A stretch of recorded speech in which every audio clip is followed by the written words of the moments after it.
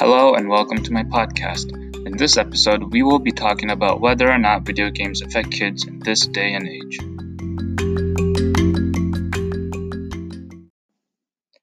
First, I want to compare America with Japan. In America, the average kid plays about 1 to 2 hours of video games daily. In Japan, the average kid plays about 4 to 7 hours of video games. That's more than twice as much as the kids in America. Those kids in Japan play the same games as we do in America, and you don't see high crime rates over there.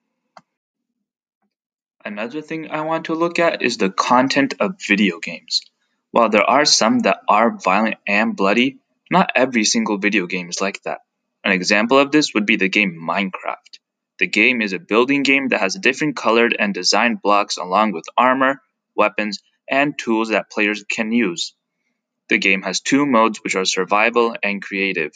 In creative, you have full access to each and every item and have unlimited amounts of it. In survival, you start off with nothing and have to survive by gathering materials and using them to craft different items and tools to get what you want. During nighttime, mobs will spawn and attack you, so you have to do everything you can in order to survive. But you can easily skip through the night by sleeping on a bed. Now you tell me, does a game like this encourage violence? The last thing I want to talk about are the kids themselves. Many parents say that they don't want to get their kids into video games because they don't want them to learn anything bad from them. But if that is the case, then why aren't you teaching them what is good and bad? It is the parents' job to teach their kids the difference between good and bad and have them know what is good and bad. A child should know that killing someone is bad and that they shouldn't do it in real life. If you can't teach them that, then nobody will.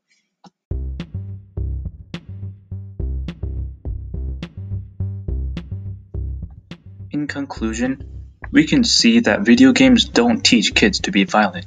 Sure, some games are violent, but they don't make it like that with the purpose of teaching kids to do bad stuff when they grow up. Sometimes we just need to do some research and look inside and see if we just want the easy way out instead of actually finding out the problem.